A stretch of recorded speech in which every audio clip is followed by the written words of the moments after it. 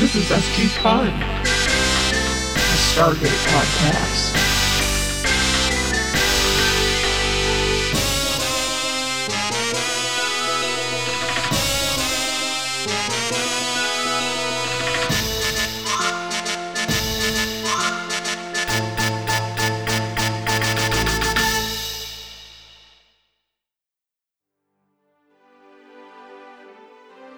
All right. Well, yeah. Hey, everybody. Welcome to the podcast. Yeah, this is the podcast Stargate SG Fun, starring me, Sarah. I've never seen the movie. I think I remember watching the show once before. And I'm Tori, and I love the movie, but never ever saw the show. So we both decided that we're going to watch the entirety of Stargate SG-1 from start to and probably finish. Atlantis. Maybe Atlantis. Yeah, for comfort. It's a comfort watch during these times now more than ever. We needed it. We thought. That's right. And hopefully it'll stay a comfort when we're finishing up around in our 60s. Yeah, and I sure can't wait to see the movie someday. It's going to be great. But for now, today's episode is Season 1, Episode 10, which is The Torment of Tantalus.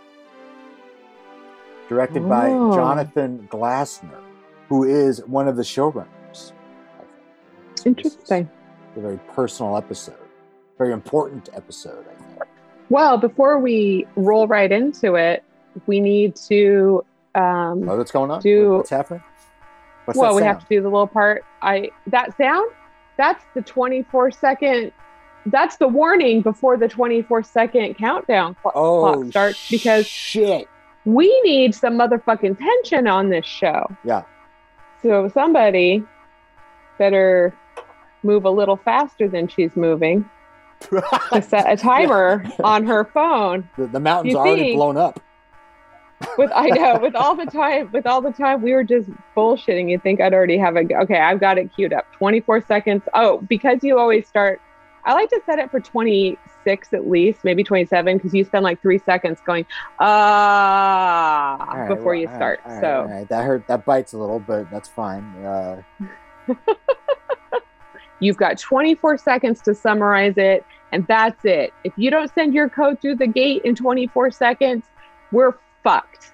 This whole mountain's gonna blow up. God. We're stuck on the other side. We're gonna come through and we're gonna slam into that little metal anus sphincter.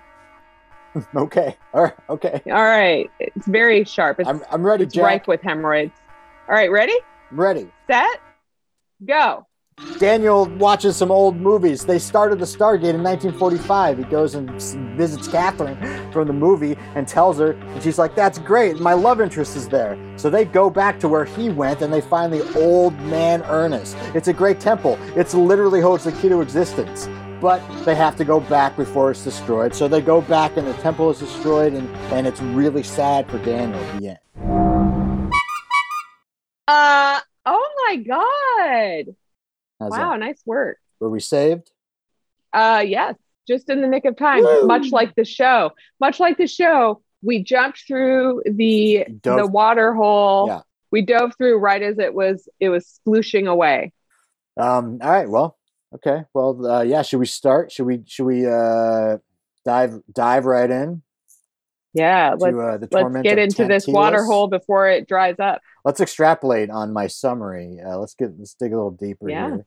So so we do open up on Daniel watching like old-timey movies of people hand dialing like a rotary phone the Stargate, which I got a question for you right away. I assumed they found that shit in the movie, but I guess they already had it in the movie.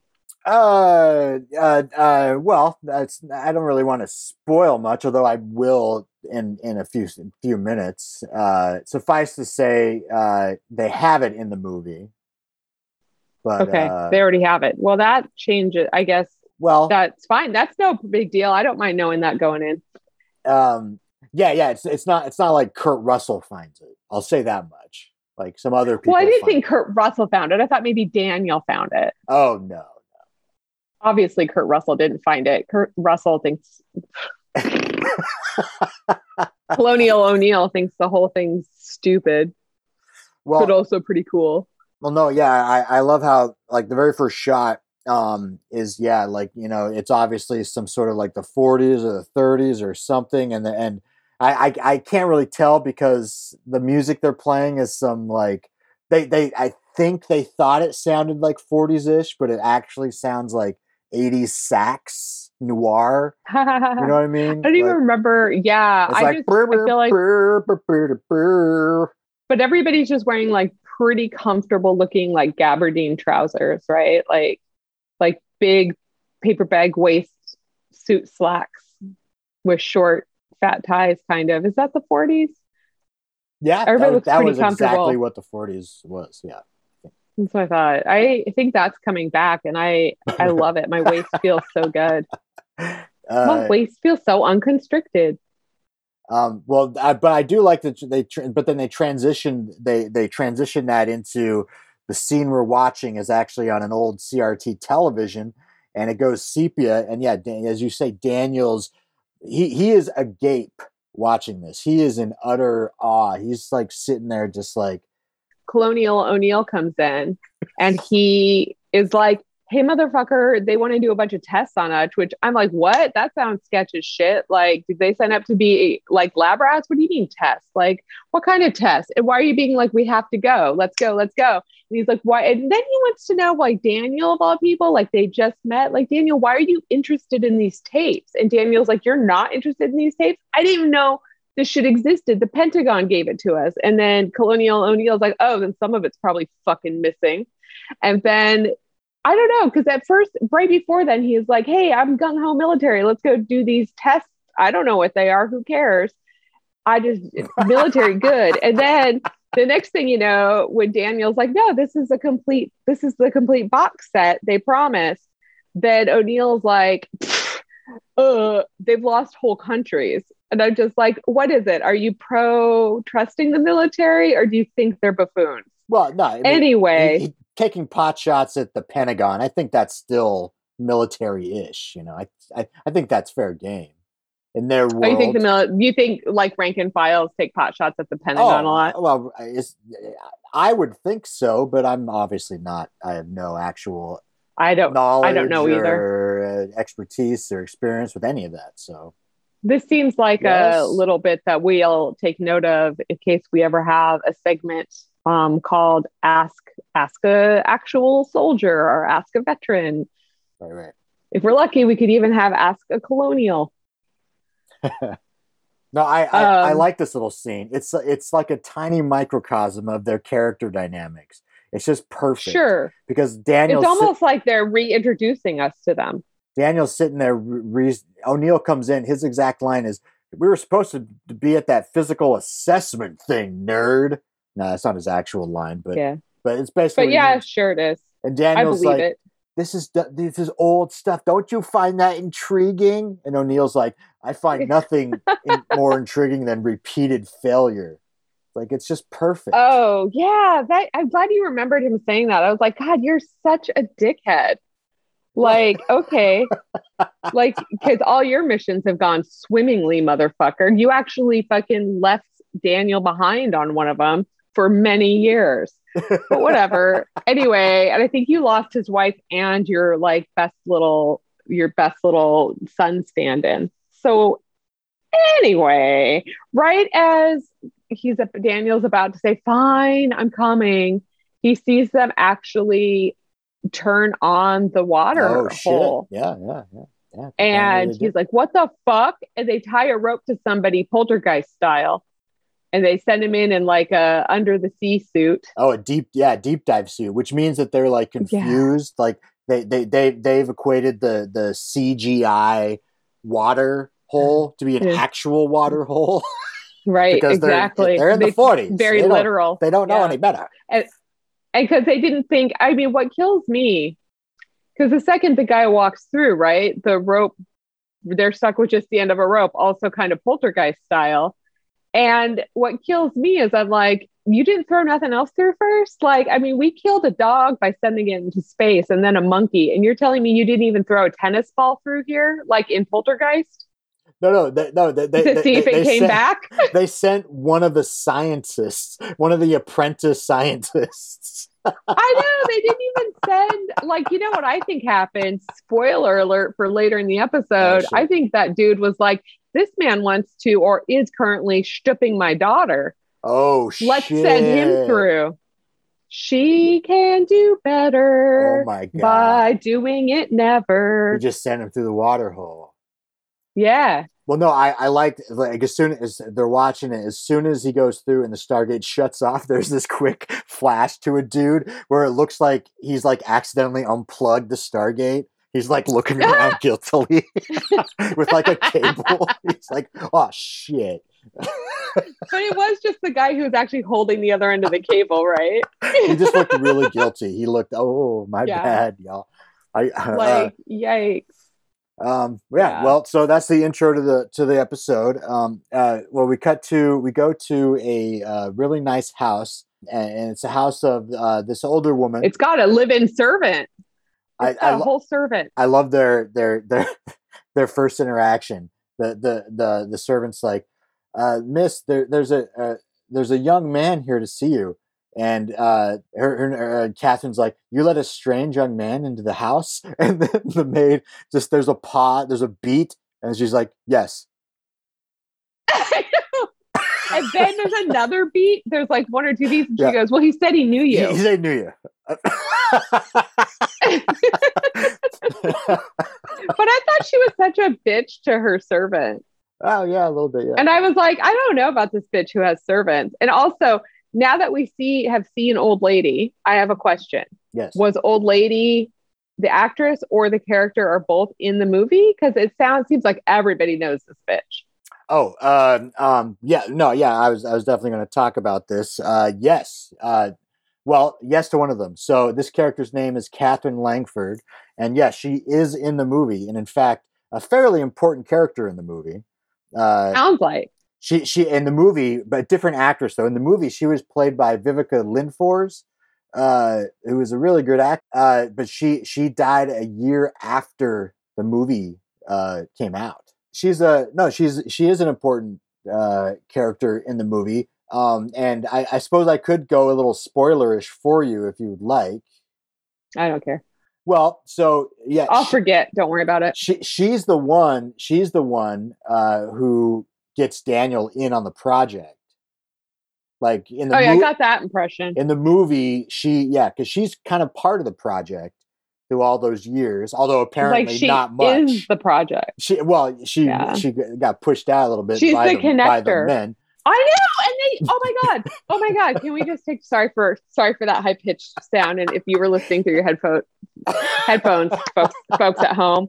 But can we just talk about how this is almost meant to show, like, weren't women treated like butt in the workplace in the 40s? And I'm like, yeah, and you're still treating her like this you're still treating her like that.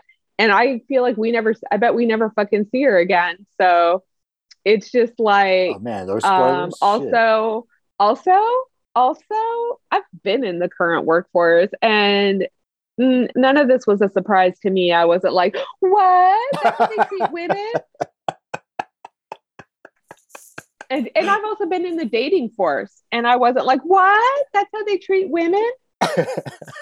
Because basically, if I thought I had to do the 20-second thing today, so I was all prepped to say, yeah, this is an episode about what I just said, plus they waste their time going back to get her really shitty fiance so she can, like, fucking, I guess, live with him forever. And I was like shocked that when we saw him naked in silhouette, that he wasn't like hanging some serious old man balls.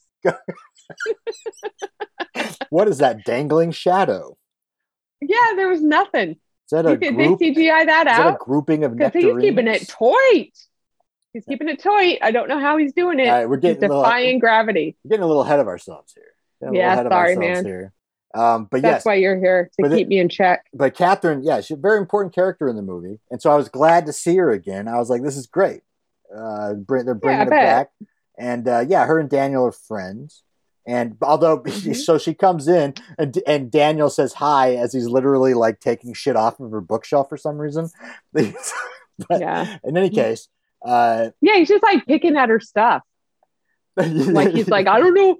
I'm so awkward that I just touch people's shit because I don't know what to do with my hands, and this seems better. Yeah, but anyway, it does make sense that he went to go see her because the main scientist in the documentary that he was watching in the film footage was her father. Oh right. So it makes sense. But she's like pissed. After they hug and all that, she gets pissed. She's like, you know who else is pissed is General Daddy. General Daddy is like, where the fuck is Daniel? Nobody knows. Oh well, that's all. Daniel's off revealing classified information. Yeah, and she's pissed at it. She is pissed at him, and he's like, "Well, it's classified." She's like, since when are you a good soldier?" And he's like, "Well, I'm kind of not, but I kind of am." Well, yeah, I mean, fair. I'm telling you now that I need something. Isn't that good enough? I mean, look, it's a fair thing to say. Like, she was basically like head of the project and in the movie. Dude, he wouldn't even be there without her. She should be pissed. She's like, I spent motherfucking decades trying to keep this shit together. Right. Well, so we get a bit of a little bit of an exposition dump, a little bit. Like she name drops a bit, like President Roosevelt and General West. Somebody named General West, who I assume is the Hammond of the movie. Yeah. And some dude named Ernest.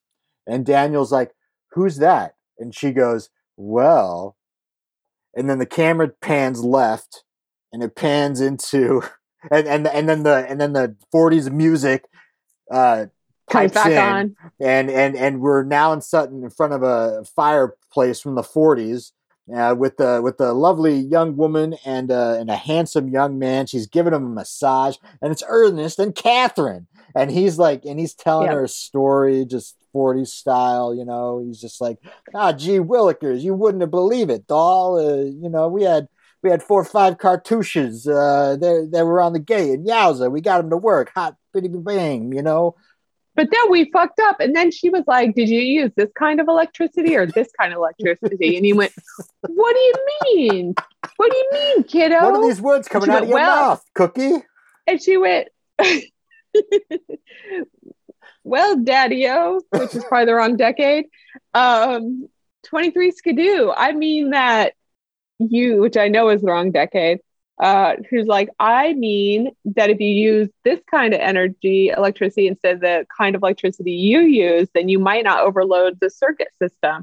And he was like, you could tell he was like, light bulb. He was like, whatever, maybe. And then she was like, "You need to talk to my dad." And he's like, "I will." So tell him about she calls him she talks about him later as her fiance. But like her dad doesn't seem to actually even know that they started dating. And he hasn't, or I guess he's supposed to talk to her dad about marriage. Well, I think he knows. I think he knows that they're like, I think he knows that they're a thing because he tells her about it. They haven't come out, but they haven't come out about dating. Like he knows, but they haven't like come out to him as like, we're a couple. Oh, well, then maybe. I mean, yeah. Is that true? Like I can't, like it was like whatever. Apparently he's her fiance. We find out later, but I'm just like, it seems like they just are like, we want to go out on a date because they don't even touch each other. They just kind of give each other like sexy looks, right? Oh well, half sexy looks. Well, at the end of this flashback, they start making out, then the camera goes back to Daniel and Catherine in the present day, and it made me think. I was like, so she wanted to like give him a quick intro to who Ernest was, and she goes to this like fairly erotic, almost like second base scene as the one to tell him about. And then she says, "You really remind me of him." Yes. So it was definitely a Mrs. Robinson. She was trying to Mrs. Robinson him, but he is so awkward. He was like, "Okay, well, we should get back. We should go to the mountain." Well, you know what? Like now, I mean that gives some context to the movie. Like when we watch it, maybe he fucked her. I don't know. Maybe he fucked her. Maybe he took a quick time to fuck her. Well, you'll see when we watch the movie. I think there is some tension there. Yeah, she looks at it. She gives him a couple of stare downs. All right, creepy old lady. Yeah, well, so but they keep going, and it's a weird scene because like Daniel then asks her, and he's like, "Well, they turned it on in '45," and she's like, "What?" And then it flashes back again, and Ernest and Mr. Langford are talking, and Ernest is like, "We can do this and this and this, and it'll go to here, the doorway to heaven." And then this weird part where Mr. Langford, And then he says, "Why yada?" No, just kidding. well, he's like, this is his line. He's like, "The doorway to heaven could mean anyone passing through there will die." And then Catherine comes into the dining room with some tea, and her father goes, "For example." What the fuck does that mean? He did? Yes. I just remember him saying, like, that's what we have servants for. Well, yeah. Then he goes into a weird And I'm just like, God, thing. I hate rich people, is what I was thinking. I hate the super wealthy. They are pretty rich. Yeah, they're definitely Yeah, like, if you can up employ full-time servants, that's like you're like out of your private money paying people's like fucking salaries, I hope. Or I guess you're doing it bad. But anyways, yeah, I think this family, I think they're like independently for wealthy, example, like Egyptologists. do you think he was trying to say, like, for example, you wouldn't want to die because of my daughter? Because I don't even remember him saying that, because it made so little sense that my brain just edited it out. It doesn't make My brain any was sense. like, nope. Like the kissing was dumb and probably not very steamy. So I was like, no, they didn't kiss. I thought it was pretty And steamy. then- That's why I was like, Oh. why is she telling Daniel about this? Well, maybe I should. I mean, I'd say maybe I should rewatch it, but this is should one of turn the it on episodes late I've at seen night, twice. you know?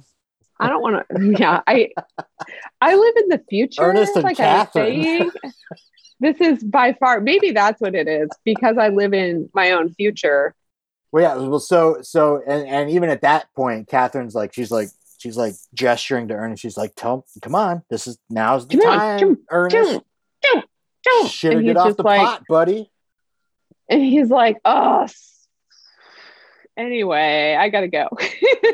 Or something. He doesn't say anything. And why doesn't she say something? I just hate the idea that she's talking about fucking the Roosevelts and acting like women, smart, rich women don't have any agency.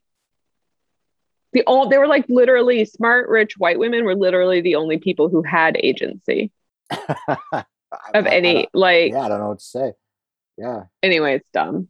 But and then we go back to the present, and Daniel puts in a VHS tape of Ernest. He's the one in the deep dive suit. He's the one that went into the Stargate and disappeared. Yep. And Catherine's like, And then fuck. I think that point of that conversation in the dining room was so we understood why her dad assumed he was dead. Because I don't think he lied to her. Like later on, they're like, oh, he lied to me. He said that Ernest died. I think he thought he was telling the truth. Oh, it's possible. Although he did say, like, he does, because we do one last flashback where he says there was an explosion. Oh, he lied about how well, of course he lied about how he died. And Ernest? And he's like, I'm sorry, dear. Yeah. He didn't want to seem culpable, or like Ernest didn't care enough about her to not take that risk. That's so maybe right. he did know. Maybe it seems like from that he did know that they were at least, or that she liked him, or was in love with him, or something. Oh, I know, but that's my point. There's like a scene missing. Yeah, no. Where he talks to him. There must be. I bet there's a scene on the floor somewhere of him talking to him and them being engaged, and they got cut for time. Could be. Because I'm like, wait, that's your fiance all of a sudden? I mean, I guess you can say whatever you want. He's been alone for like 40 fucking years. 50 years. I don't know. Yeah, 50 years. So they're like, we have to go back. And they spend all this energy. First of all, Daniel brings her to the mountain, and General Daddy acts like such a prick to her. He talks to Daniel about her instead of to her. And then he's like, I know who she is. And I'm just like, what a fucking asshole. Like, and she's just sitting there being like, just making her face be like more and more ingratiating. It sucks. And then Colonial O'Neill comes and gives her a big hug. Yeah, they know each other. She's introduced to Sam Teal'c. Carter knows her from somewhere. Yeah. Oh yeah, and then they have a meeting, and General Daddy is everyone's trying to convince him that they have to go find Ernest. And during that time, Teal'c makes a point, and she goes, "Oh, so he talks." That was really weird. And then he's like, "Only when spoken to." And I'm like, okay, so everyone is doing microaggressions at this lady, like they always do at Sam Carter, but a little more. And then she's microaggressioning Teal'c. Yeah. Well, yeah, but she knows Carter as well. Apparently they're good friends. Like, yeah. So the only one the guy who ends up left out is General Daddy, who just says finally, like, everybody shut the fuck up. I was already going to let you go. Obviously, there's a dude there. Obviously, I'm going to let you go get him. Well, we also find out that the planet, the coordinates, which Daniel found through looking at the video, these coordinates aren't on the cartouche in Abydos, which means the Goa'uld. Oh, this is important. The Goa'uld have never been there. That's pretty big. But they may have been there. Yeah. But there's a chance, they're hoping, their goal, besides getting Ernest, which is good enough, is to confirm. One of their arguments is that we could confirm that. I don't know why they are so convinced that General Daddy's going to say no. It's like they're asking for a new toy that maybe General Daddy was already going to buy them. And they're like, well, we can do this with it. We can do this with it. We could like maybe Timmy's like, got it down the street. Yeah. Yeah, we could even prove that the Goa'uld didn't build the Stargates, Daddy. And he's like, I already have my keys in my hand. We're already going to Toys R Us, kids. Well, look, I mean, the thing about Hammond, though, is that it's like, I don't know. See, I'm conflicted because at the same time, like, I'm like, you got to throw down the hammer, Hammond. Like, they brought a civilian in. What kind of military is this? This is a kangaroo court. Like, I mean, well, this is a constant question. This is a constant question. O'Neill is constantly giving orders that everyone goes, yeah, giving him shit. I fucking don't think so. I can't think of a single order O'Neill's given that people like did that anyone followed, which is wild because I hate authority. But if I were like doing a mission and there was a motherfucking colonel there, I'm not even part of this, and they told me to do something, I would be like, that's right. Well, yeah, well, and let alone a general who's like, you can't bring civilians here. And Daniel's like, but you know. God damn, but at the same time, you know, yeah, screw the military and screw all that. This woman was in charge of the whole thing, and then she was put into the dark by everybody. So she deserves to be there, but now she wants to also go as well. And I'm like, Jesus. Well, think of the insurance. Let me just say this: they probably made her sign a paper, but like they probably have pretty good lawyers in their jag. But like, I would have been like, if let's say, like Chris were on the other side of that thing. Even if my high school boyfriend, because they were real young, if Carrie, my high school boyfriend, were on the other side of that thing, and apparently I'd been saving myself for 50 fucking years, or just getting my fuck on for 50 years, with and we're random still single. Egyptologists. Yeah. I mean, even if I were married, frankly, I'd want to go through. Because I'd be like, oh my God, I thought he was dead. I got to go. I would just go talk to my husband and be like, I got to go. It's Carrie. I got to go get that motherfucker. So I get why she wants to go, but I don't get why she's allowed to go. It's not just that. It's the Stargate's been in her life longer than any of these other motherfuckers. Like, for her to go, it's an exciting thing in terms of the whole context of the movie and the story. Oh, I know. I thought we were talking about the military issues. Are we going with like what makes a good story? Of course she's got to go through. Yeah. But why? Yeah. Well, it's okay because they dress her up in a little flak jacket, and you know they cross and then she her looks arm. She's like, oh my goodness, she looks like so dainty in it. They have her arms. She's supported on either side. Yeah, she takes their arms. Suddenly she's Suddenly she's so fragile. I mean, I hope they never get a pregnant character on this show. I can't imagine what like a porcelain doll baby they'll treat her like. Oh my God. So we go through the hole. We go through the water hole to the new planet place, and we are let out into a dark temple. And I'll say this, I really like the aesthetic of this place. I don't know why. I just really like the dark blue stone and like what it looks like on the outside. Some water crashing. This is a dope ass set. Yeah. It's too bad we're never going back. That's fucking true. Well, and it's sad that we're not going back for a lot of reasons. That's one of them. There's a bigger one later on. Can we just say, like, what are the odds that Ernest is still just chilling, or that he has teeth in his mouth, that he hasn't like walked half the planet away? Well, yeah, he like after a bit of time, like Carter's the first one to see him, and she's like, "Oh my." Oh, I know. She averts her gaze. Yeah, because after he's a while, naked by the way, as a jaybird. They have a full conversation before they even show Carter averting her gaze. She's just staring straight at him, going, "He's keeping it tight. Like in that shadow, there's not even some limp old dong hanging." No, yeah, he's kept everything a bit tight. It's maybe he's like 70. We're talking, and that actor, quite a specimen. Yeah, no, he's pretty good, and I think he does a pretty good job of playing someone who hasn't seen anybody else for 50 years. Like oh yeah, he kind of nails out on them at first. He's like, what is words? Yeah, it takes him a bit, and that totally makes sense. But then as soon as like Daniel's sort of like we're exactly what you've been waiting for, he gets emotional and he starts hugging everybody. Well, he starts hugging all the men. He's like, "You're real?" He asked them if they're real. He asked them if they're real, yeah. So he's been hallucinating some fucking people. Oh, well, we'll get into that too. Yeah, he hugs Daniel, he hugs O'Neill. He rolls over to Carter and Teal'c, and Carter's like, ugh! She sidles off frame. She's like, you got to put some pants on. Do you have pants? But you know what I love? Here's what I hate, actually. And what I mean by love, you know what really grinds my gears?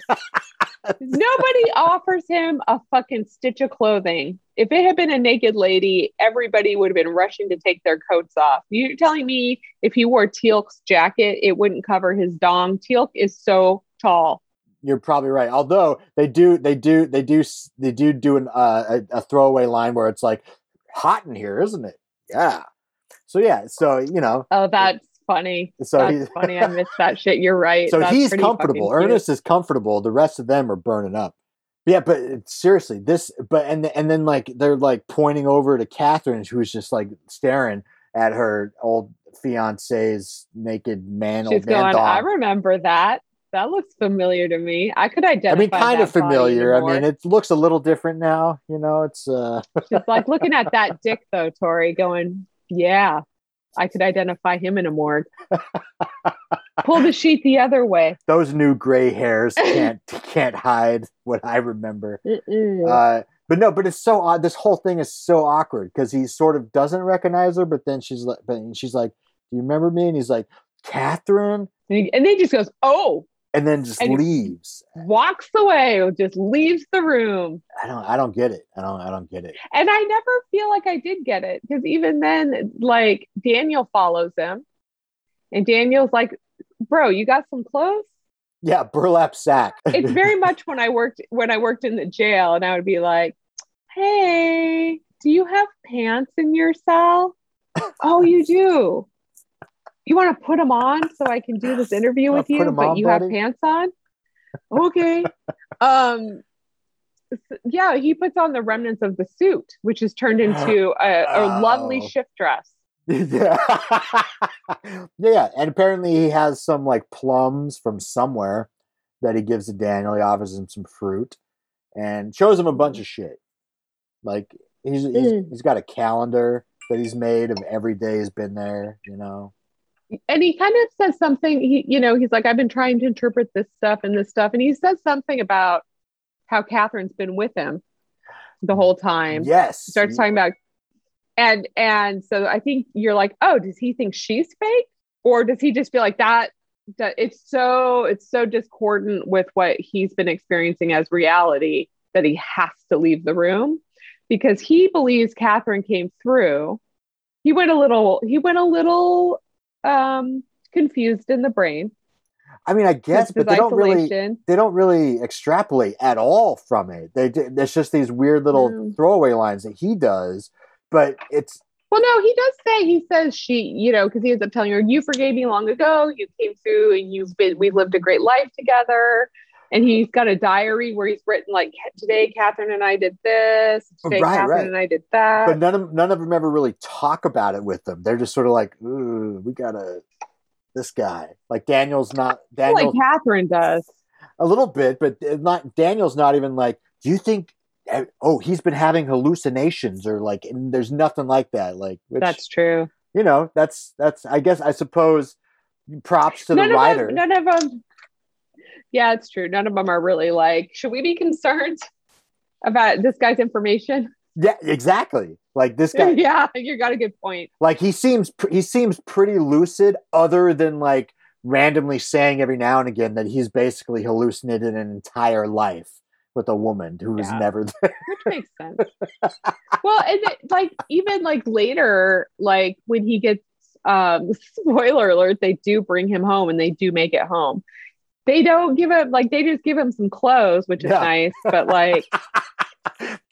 how about there's no way he's not getting a psych eval, even if he passes it, great, which he probably would, but there's no way he's not getting one. 50 fucking years of isolation. I've seen people actually get isolation psychosis in a matter of weeks. See, when he was dropping all this stuff, I was pretty sure that the episode there was going to be like a twist or something where he was going to kind of just go off the rails a little bit and sabotage something or something. I was sure that's how it was going to go. But it does not. He's so humbled, I think, by the fact that he ruined his life by going through the water hole, because he is meek. He's a meek motherfucker. Yeah. And he's very apologetic to Catherine. Yeah. He's very distressed. He's a good actor. He's very distressed about the fact that she did. He's like, but you forgave me long ago. And she's like, I didn't. And he was like, Well, yeah. Well, their first conversation is really weird because it sounds like they're having two different conversations or something. It's so because he's talking about a Catherine that doesn't exist, and she's like, go fuck yourself. And he's like, what? I don't know. It's very strange, but he pulls it off in a weird way. But he also we also get some exposition. Apparently, this place was Heliopolis, ancient Egyptian city. But then I thought they said that it had something to do with Ra, so it doesn't prove what they want it to prove. True, a little bit though. That doesn't necessarily mean it was the Goa'ulds. That came. But Ra had been there. That came later. When the Egyptians were writing their myths, they put Ra into this place, which in actuality is an old alien United Nations, apparently. Right, where they use the periodic table as language, apparently, and the periodic table has way more. It has 146 elements on it. Yeah. And when Catherine's like, what? There's only 111. Then Ernest is like, yeah, but there was only 99 last time I checked, or 90 something. Yeah, he's like, yeah, I'm old.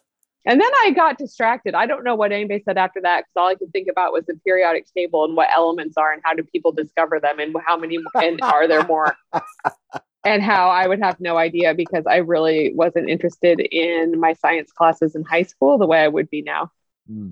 Yeah, I actually really liked chem back in high school. I liked doing chemical equations. I remember. Oh, I didn't take chem. Yeah, I took life science and then I took biology, and then they were like, you don't have to take more. And I was like, that is awesome. Because I was very good at English. So I just wanted to focus on the stuff that was easy. They're sitting around talking. At some point they all gather, and Daniel, it's funny because Daniel's like, show me this, show me this, show me this. and everyone's like, well, maybe we should just get this guy home first, buddy. Yeah, because we've already looked at the dial and found out it was broken by now.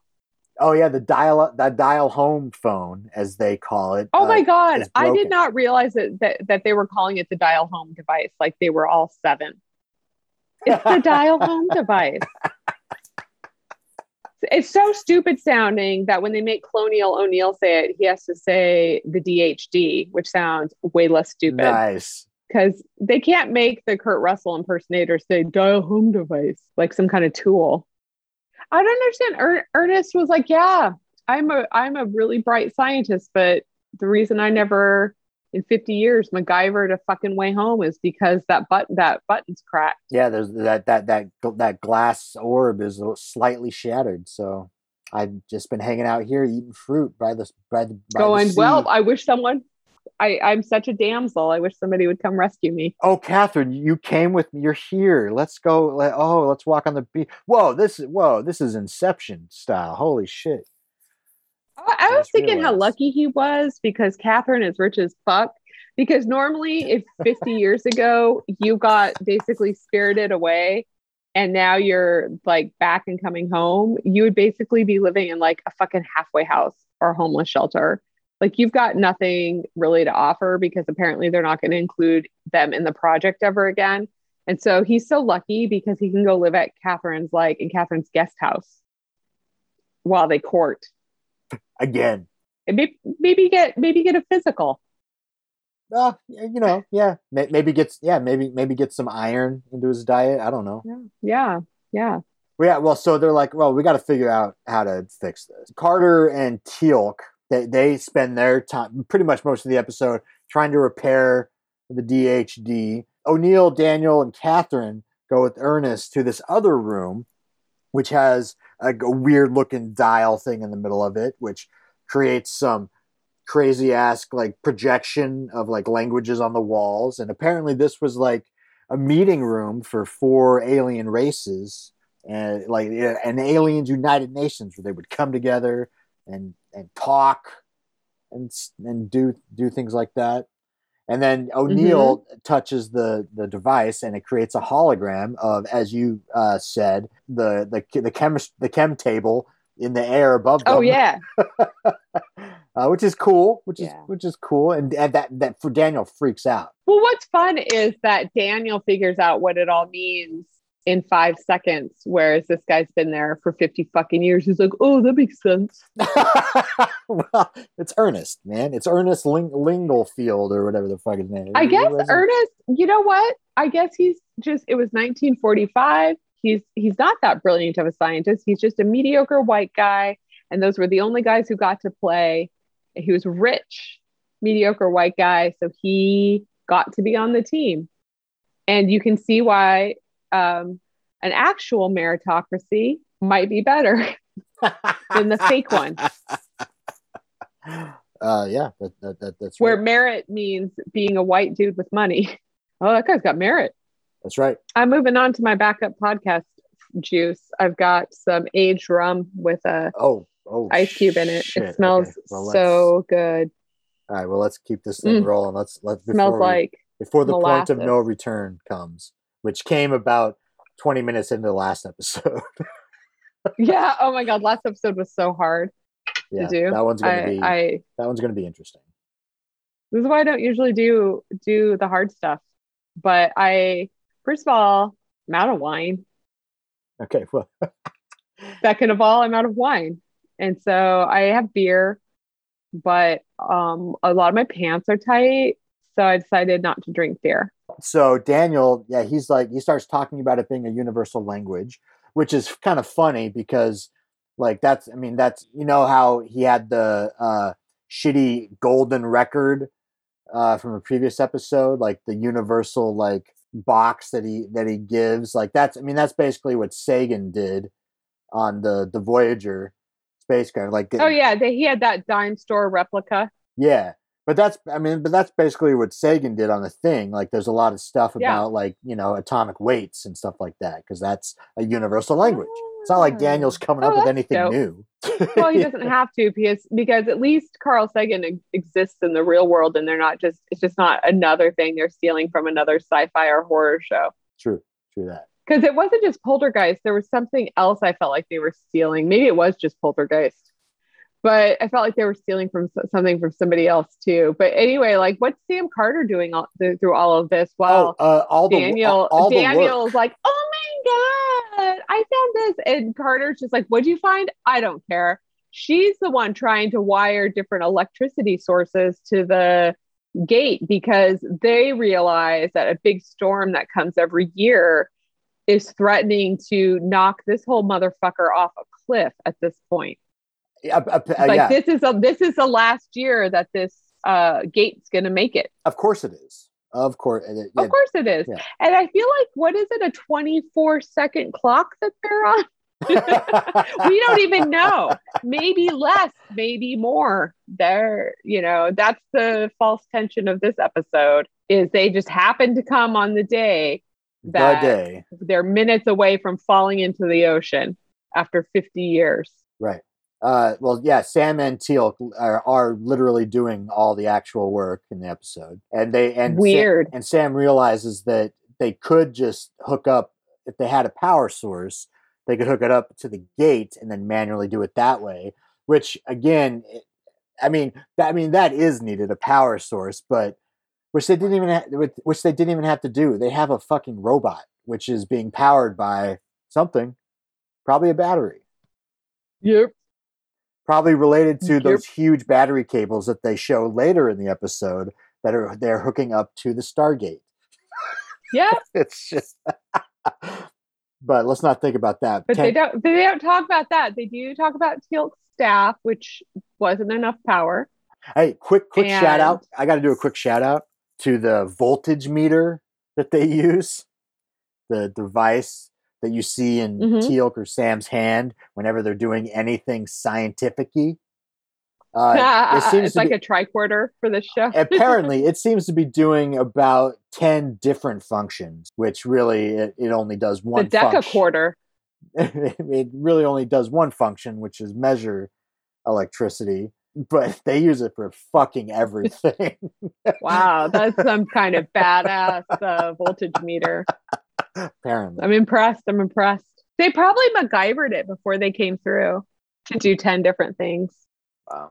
And by the way, speaking of, they're trying to rig up this gate. What's MacGyver doing? He's just running back and forth like a goddamn messenger between Daniel and Ernest and everyone else. And like, hey, MacGyver, do you have some chewing gum and a paper clip? Because you could probably get us through this. Well, he does have a line where he's like, it's pretty much everyone knows at this point that I'm no scientist. But I was just thinking we could Back to the Future this thing. But you did play one on TV, buddy. Come on. Yeah, he goes, couldn't we do the Ben Franklin thing? But what he means is, couldn't we do the Back to the Future thing? That's right. Because Daniel is like, fuck no, you're not allowed to use this treasure trove of information as the power source. Well, it's weird. Like yeah, he's hanging out with Ernest in this place. He's trying to figure it out. They're kind of going back and forth talking about stuff. And he's like mesmerized. It's like a siren song to him. He is like a different idiot person. He can't be practical at all. I mean, to be fair, I mean, this is like probably the greatest discovery they've discovered yet, and probably ever will, to be perfectly honest. For sure. This is a big deal. To be fair, they're all about to die. Yes. His priorities are whack. Like, he can even take a moment to be like, this sucks.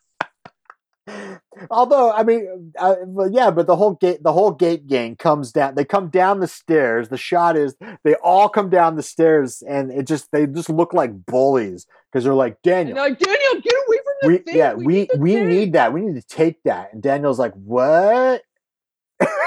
Teal'c shoots it. Nothing happens. He just shoots it. Which I feel like is the best way to make it be broken and not an energy source. So I don't understand that at all. But from that they find the Back to the Future idea, which is pour lightning into the gate directly. Great. That's great. Yeah. I guess MacGyver did contribute that. He was like, can't we just do like a Marty McFly situation? And then that made me really tense because they borrowed that tension from Back to the Future.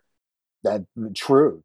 Yeah, that is. But it's definitely it's a fail-safe TV trope. Movie yeah, trope well, that the works. concern is that much energy could destroy the whole water hole container. I mean, yeah, but it won't.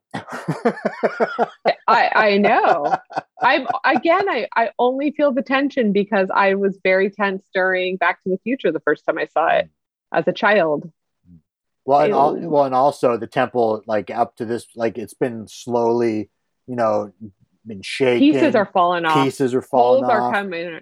There's holes in the floor. The dial-home machine literally falls into the ocean. So it's getting crazy. It's getting crazy. And Daniel, he just doesn't care. He's stayed in that room the whole time, taking notes and staring and shit like that. Endangering. Here's the thing.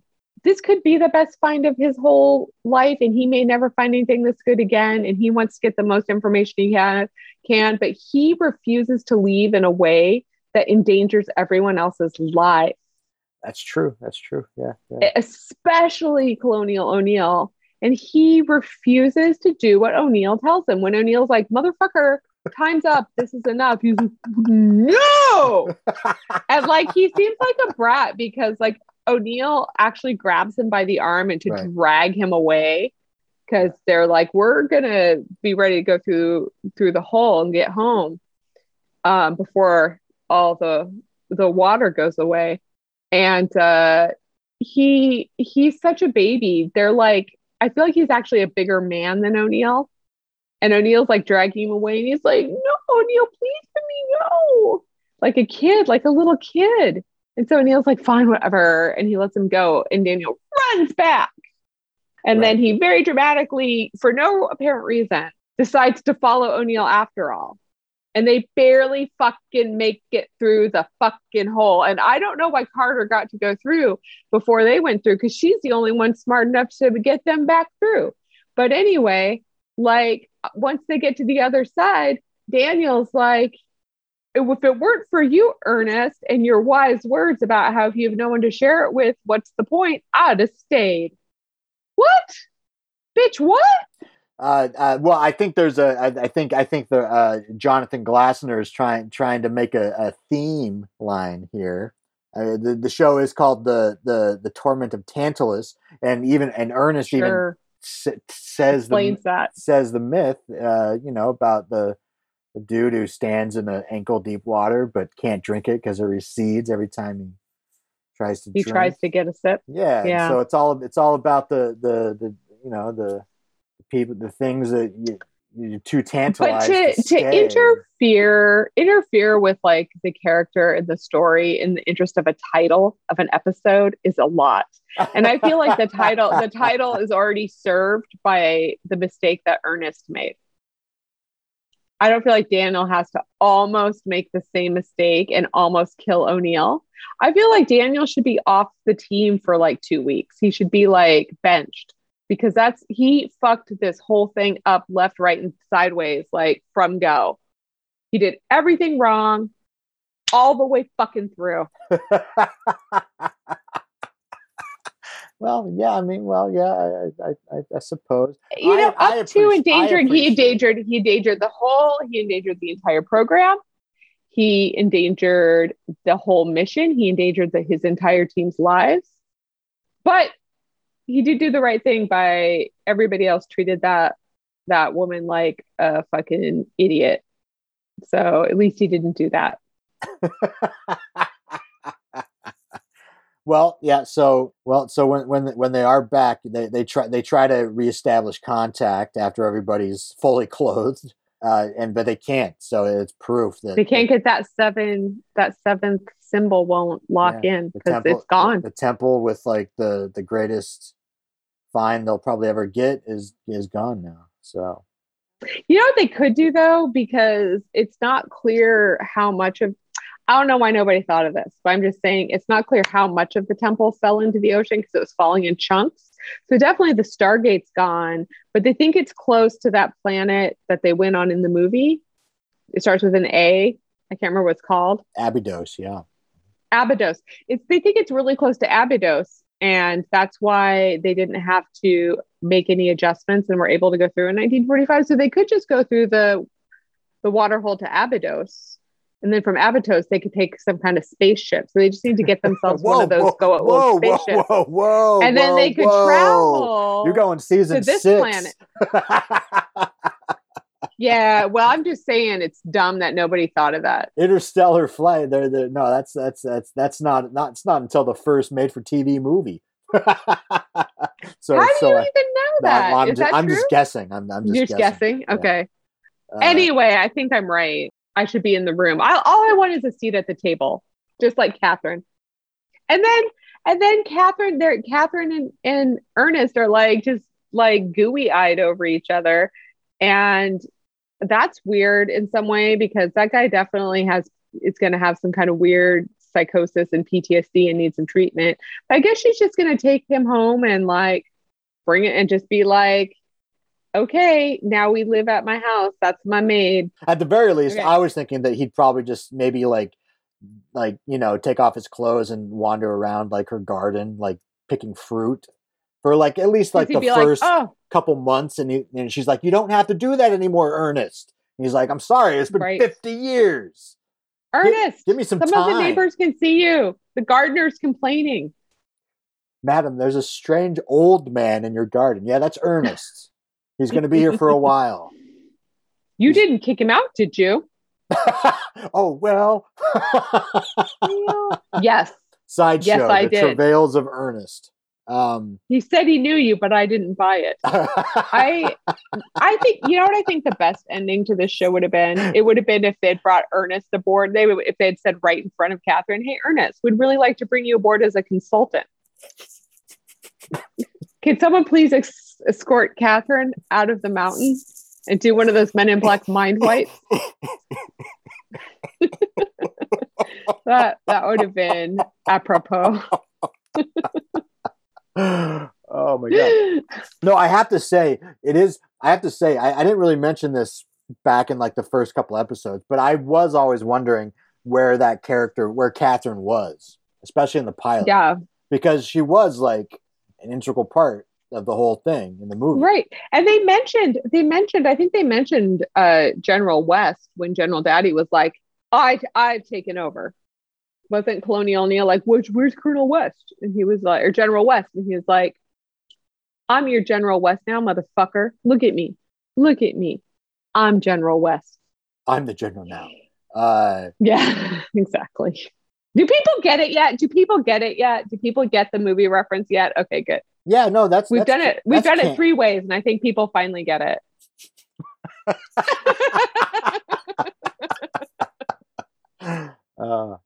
Well, that's the end. That's the end of this episode. Yeah. That's the end. Hey, Tori. What's up? Were you comforted by this episode? You know what? I was very much so comforted by this episode. I don't really know why. The only thing that I can think of is that it was a chill episode for the most part. And I liked how it looked. I just really liked that set. And I liked the concept. I liked the whole like UN Nation thing. And I personally did like the kind of the theme and how Daniel, because that's Daniel's whole thing, is that all he cares about in any of these missions is just like learning more, doing more shit. And granted, that's a negative. He should not be on SG-1 at all. But I think it stays with his character, and I just kind of liked how it went, and I just really liked I don't know, I just really liked that temple, and I'm sad that it's gone now. But I was comforted. Good. But what about you, Sarah? Believe it or not, I was hella comforted by this episode, 100%. And I think it had a very, I know this is a late 90s episode, of a show, but it had a very 1980s nostalgic, like Buck Rogersy sort of like meets like, I don't know, Remington Steele. It just had like very like maybe Matt Houston. I don't know. It had a very 80s sort of vibe to it. Like when he went to her house, like it was just like this old white lady who had a servant. And I think I get you. Yeah. And they have these weird flashbacks to 1945. And it's kind of boring. I mean, chill. I don't know. Yeah, I just felt comforted by pure nostalgia. And yeah, I found this show comforting. And also, they found each other again. I'm very pleased. I'm very pleased. I made fun of it, but I'm very pleased. He's going to go home with her. They're going to live out their golden years together. Well, they can go on cruises, probably on their own private yacht. Well, I mean, I have not, having never seen past this episode, curious if the characters are going to be there at all. I would like them to be. Fucking don't think so. Oh, okay. That's weird, but all right. That is fucked up.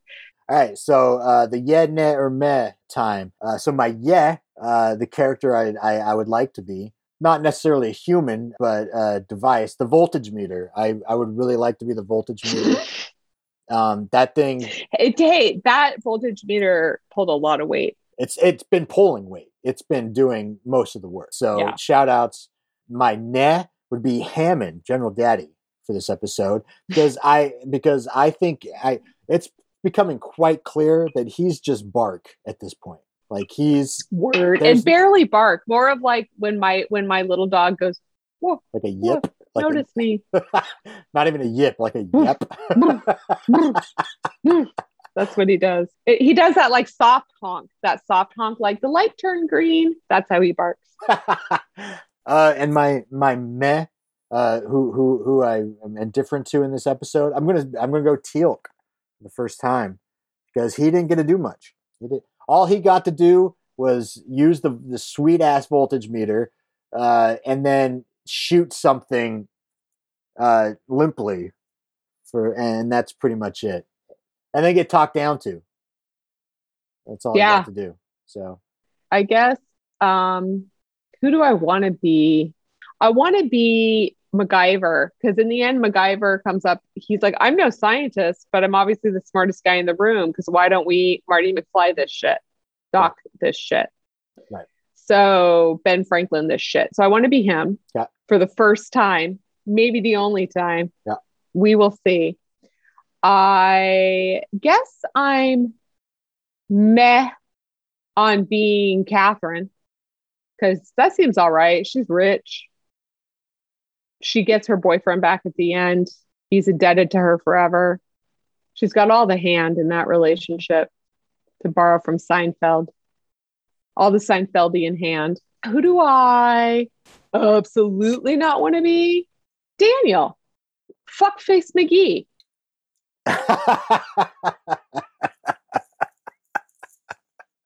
Fair enough. For reasons I think I've said throughout this entire episode. Do you want to know what we're going to be watching next week? Yeah. What do we got for next week? We've got Bloodlines, also from 1997. Okay. It is time for Teal'c's son, Ryak, to have his primtal. What's that? Doesn't say. Can Teal'c stop his son from being... Oh, we're going to find out. Okay. Can Teal'c stop his son from being implanted with a Goa'uld and becoming a slave to Apophis? Oh, shit. Stay tuned. Seems like a pretty big deal. Yeah, I didn't even know he had kids. Okay. Well, I mean, how does he even know what's a primtal? Let's go see if we can get sponsored by Casper. Stargate SG-5. Supporting sponsors. Placeholder. TBD. Dun, dun, dun, dun, dun, dun, dun, dun, dun. Okay, now that part's over. And if you stuck around, lucky you, you're here for our post-commercial segment called Get to know your hosts. Tori, are you ready to play Get to Know Your Host? Yeah, I think so. Yeah. Okay. We're using, just a reminder, we're using this card game, Talking Point Cards for Couples. Conversations with Purpose. The question we have to answer this week is, what is one thing about your life that you would never change for me or anyone else? For me, your podcasting partner, or anybody who matters more to you. What's one thing about your life you would never change? That I wouldn't change? Yeah, that you're like, nope, this is core shit. I wouldn't, yeah. I guess I would never like change my eating habits for anybody. You know what I mean? All right. Like yeah. If I met a vegan and we fell in love, gotcha. And they were like, you need to be vegan now. I'd fall right out of love immediately. Yeah. Well, you just like really clarified my answer, which is I would never change my religious beliefs, or more accurately, lack thereof, for anybody. I would never go to church for anybody. One of my fears I had when I was younger was if I was in a couple during a time where people are younger and more apt to change. But like, even still, I guess if my husband came home and was like, I've discovered my Lord and Savior, Jesus Christ, or any religion, I would probably be like, oh no. But especially one of the evangelical religions that are spreading more. Well, I would just be like, yeah, no thanks. Oh, you'd stay married. You'd be like, you can go and do that. No thanks. Or would it be like, No, it's a pretty terrifying prospect, because I feel like it would change everything. But I will say for sure, I wouldn't change my beliefs. I'd be like, and to the degree that I would be like, that's dumb. Sorry, listeners, we're talking about just my personal relationship. I would never be like, oh, that's cool, or oh, I support that, or oh, I don't think it's a tool of oppressive systems throughout our history. I would be like, I'm uncomfortable with that. I'm upset. I feel like it's anti-feminist. I feel like it's anti-this. I would ask a lot of questions, and I would be like open to hearing, please change my mind. Explain to me, not change my mind and make me accept Jesus as my personal savior, or whoever, God or whatever. But I would be like open to like, please explain to me how I'm wrong, that what you're doing isn't what I'm saying it is. Tell me. I'm open to hearing how I've got it twisted, and this isn't anti-woman, anti-LGBTQA, blah, blah, blah, blah, blah. All right. I was just going to say my politics, but then when you said food, I was like, yeah, and Jesus. I don't know why. Food and my relationship or lack thereof to Jesus. Yeah. Cool. And we just lost listeners, but gained some. Because the listeners we lost are going to go friend to a friend who doesn't believe in Jesus, and they're going to be like, these guys sound cool. Maybe. Yeah, they might. I don't know. You got to be yourself. There's plenty of people who don't worship that. Also, it's cool if you're listening and you like religion. That's fine. You're welcome here. Or you could opt out because you think I suck. Either way, that's all beyond my control. You don't need my permission. Right. All right, that was a really good time that we had. Mm-hmm, mm-hmm. But yeah, well, I mean, I guess we'll call it. This is a good episode, and we'll see. I had a good time. We'll see y'all the next episode, and it'll be fun too. So see you next time at the Vertical Watering Hole. Peace out, homies. See you next time at the Vertical Watering Hole. High Harmony. Water. If you know, you know. Watering hole or what? I said watering hole. I think it's just water hole, but I like watering hole. It is. See ya next time at the Vertical Watering Hole.